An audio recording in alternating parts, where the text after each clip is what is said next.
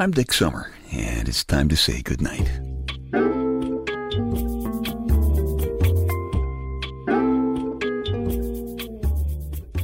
This is a quiet place to rest your head, a safe place to hide a hurting heart, a gentle place to fall. We just call this place goodnight. Most of the time, when I'm hunkered down here in my favorite big black leather papa chair in the living room, I'm just sitting and sopping up the middle of the night. I love it. You know, the jingle-jangle junk of the day is on hold, and you can actually hear ideas blooming in the nighttime. The quiet. You can actually kind of stretch and get a tingle in your fingertips again, you know? Of course, at this time of night, that could get you into a little bit of trouble, but I think I'm safe tonight because I have my second favorite laptop out and lit, and there are lots of emails about last week's Questions podcast to tell you about. Proud podcast participant Dick Butler says, you board a plane or a boat, but you only deplane. You disembark from a boat. But when you disembark a tree, it's called stripping. I love it when you talk dirty like that, Dick. Now, here's some more great questions. I think these are from proud podcast participant Jim King. He says, why do we press harder on the remote control when we know the batteries are going dead? And whose idea was it to put an S in the word lisp? Proud podcast participant Jim Duran had some beauties here. He says, if nobody buys a ticket to the movies, do they still show the movie? Can you be a closet claustrophobic? What shape is the sky? All good questions for which I have absolutely no answers.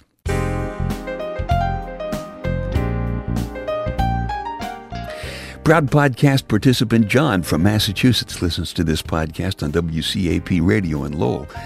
And he's talking about the podcast in which I told you about being a voice in the middle of the night when I was on the air and how I love that. And John says a very big thing in a very short sentence. He says, I used to listen to you, and thanks for all the memories of radio when it was our friend. Yeah. But here's my favorite. It's about that same middle of the night voice podcast, and it comes from Chrissy Girl. Won't read the whole thing to you, but here's the part that got me. She says, quote, I'm a college freshman, and I have always found it difficult to stop thinking about all the things that I need to do, even when I'm in bed and I'm exhausted. But the one thing that's always been able to get me to sleep is your Goodnight podcast. It's nice. Thank you, Chris. And then she says, listen to this. I think it's absolutely wonderful that you could live out your childhood fantasy of being the voice in the night. And in complete honesty, I want to tell you that your podcast voice in the middle of the night has made me feel safe and relaxed and beautiful, no matter how stressed out and horrible I was feeling before I listened. What a great note. And there's a P.S. She says, I really wish I could meet a Louie generation guy in my own generation. I think that would be wonderful. Now, Chris, Big Louie, his own bad self, has always said that membership in the Louie generation isn't only based on age. It is also a matter of putting some sweat and spark and smile in your life. So on that basis, Chris, I hereby proclaim to all and sundry that Chrissy Girl is now an honorary member of the Louie generation.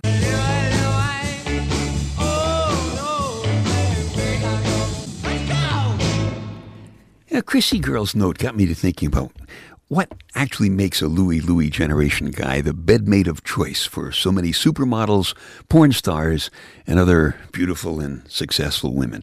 And I've told you some of the generalities of it. I've told you, it's our gentlemanly charm and our poise and our grace and the fact that some of us have a little money. But I thought it would be a good thing if I gave some of you young guys the top 20 list of specific things that you can do to help you in your struggle to achieve full-fledged Louie guyhood. And here they are.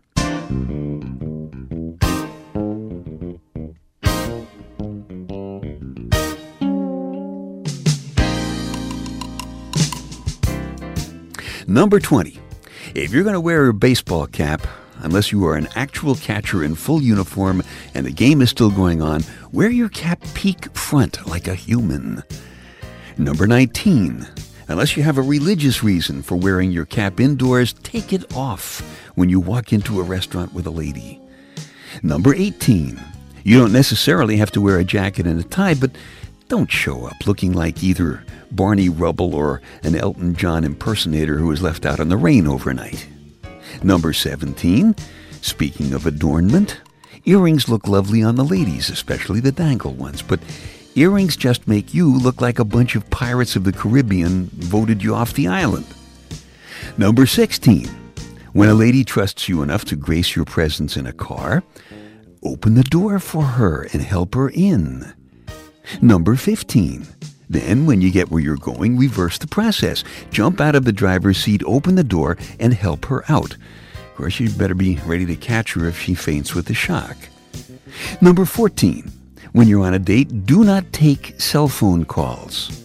And do not make outgoing cell phone calls either, especially in the middle of some physical expression of affection. That does not make you seem like a big wheel. Makes you seem like an idiot. Number 13. Ditch your favorite lines, lies, and general BS. Ladies are smart, and honesty is a lady turn-on. Number 12. Read a paper or a magazine that has nothing to do with your favorite sports team so that you'll have something that has nothing to do with spikes or sneakers or cleats to talk with her about. Number 11. Brush your teeth. Or if you're a hockey goalie, be sure your teeth are properly installed and turned in the right direction. Number 10. Take a shower. Change your socks and underwear. Contrary to what your buddies may tell you, sweat is not a turn-on to most ladies. Number 9. 1 or 2 beers is probably okay. More than that, and you are over the lady limit. Number 8. Show up for the date on time according to whatever actual time zone you were in when you made the date. Number 7. Shut up and listen to what the lady is saying. Try to understand not only the words, but how she feels about what she's telling you. If she's upset because her cat died, even if you're kind of glad because the damn cat was a drag, she's not glad. So be genuinely not glad with her. Number 6. You won't understand everything she says, but the key words here are listen, feel, and genuine. Repeat after me. Listen, feel, and genuine. That's good. Number 5. When you're out with a lady, keep your fingers and your eyes off other hotties. Number 4. Do not sit in your car and blow your horn to announce your arrival. Ring the bell. Smile. Escort her to the car. Number 3, bring her some small surprise. Doesn't have to be a dozen roses. A little dandelion that you pick from the lawn is fine. Just a little surprise. Make her smile. Number 2, she has done something to make herself look especially pretty for you. Figure out what it is and compliment her on it. And number 1, and most important, always protect her. Even though she may be bigger and stronger than you are. Job number 1, make her feel safe and relaxed and beautiful. Do these things, guys. Make Big Louie proud.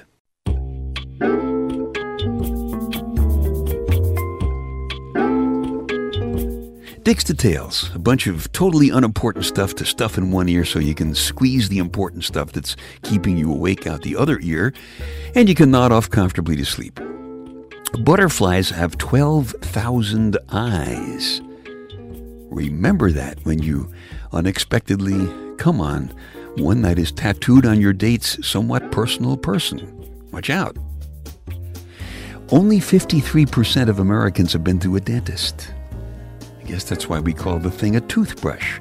If the percentage had been around 90%, we'd be calling it a teeth brush. The smart guys say it will take plastic about 50,000 years to decompose, which to me makes a bizarre picture when you consider folks who have died after extensive facelifts and breast augmentations. Dick's Details. They take your mind off your mind. There is a story in the Night Connections personal audio CD about how a true Louie generation guy managed to overcome the natural shortcomings of his guyhood to make his lady glad she picked him over some pretty stiff competition. It's called A Disorganized Husband.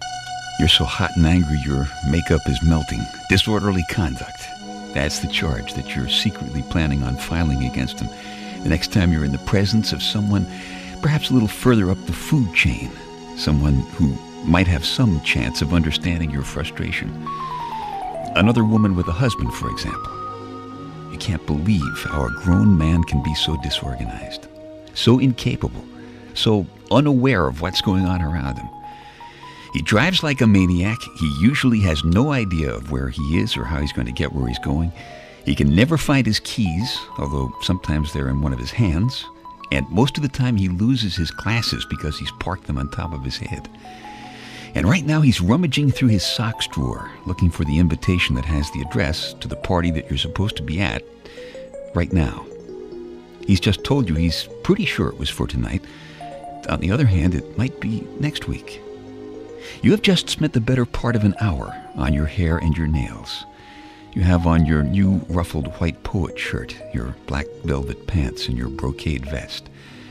A single almost perfect pearl is dangling from your black silk choker ribbon.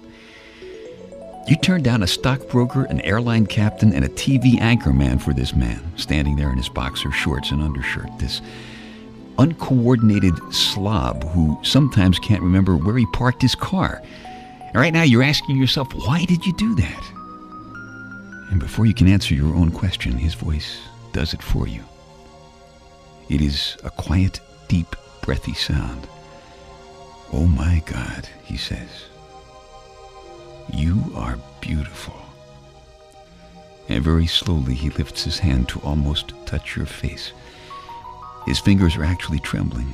He's not extraordinarily handsome, but his body is very male, muscular, confident, ready. His eyes are usually brown. Right now they're black. His fingers are gentle but very firm. He quietly unties the ribbon from around your neck and slowly unbuttons your blouse. There's no more thought of being late. He has taken command of time. He dominates the space between you. He carefully undoes your black lace with one hand, holding you very close with the other. You are a very strong woman, some would say arrogant, willful, assertive, intelligent. Your makeup is melting on his chest.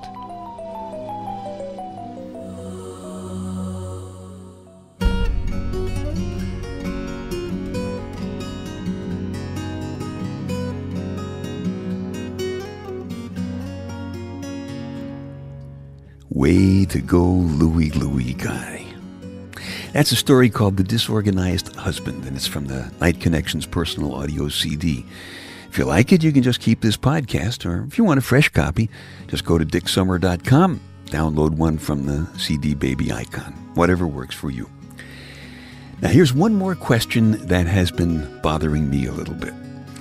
If you know the answer, please drop me an email at dick@dicksummer.com. You will get an answer, some kind of an answer. Anyway, here's the question. If there is a receptionist, why isn't there a rejectionist? Huh? Tell me. Send me an email. I'm sitting here looking at my second favorite laptop right now. Oh, by the way, you may be asking the question, why am I looking at my second favorite laptop? And the answer to that is because my absolutely favorite laptop is my Lady Wonder Wench, and I don't want to wake her up.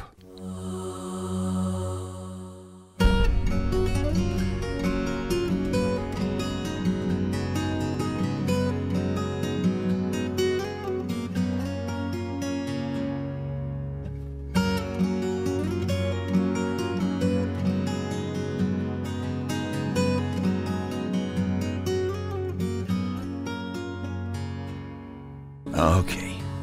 Time to tuck you in now. I'm Dick Summer, and I hope you'll come back soon for a gentle place to fall. Quiet place to rest your head. Safe place to hide a hurting heart. Nice and easy now. Couple of deep breaths, come on. There you go.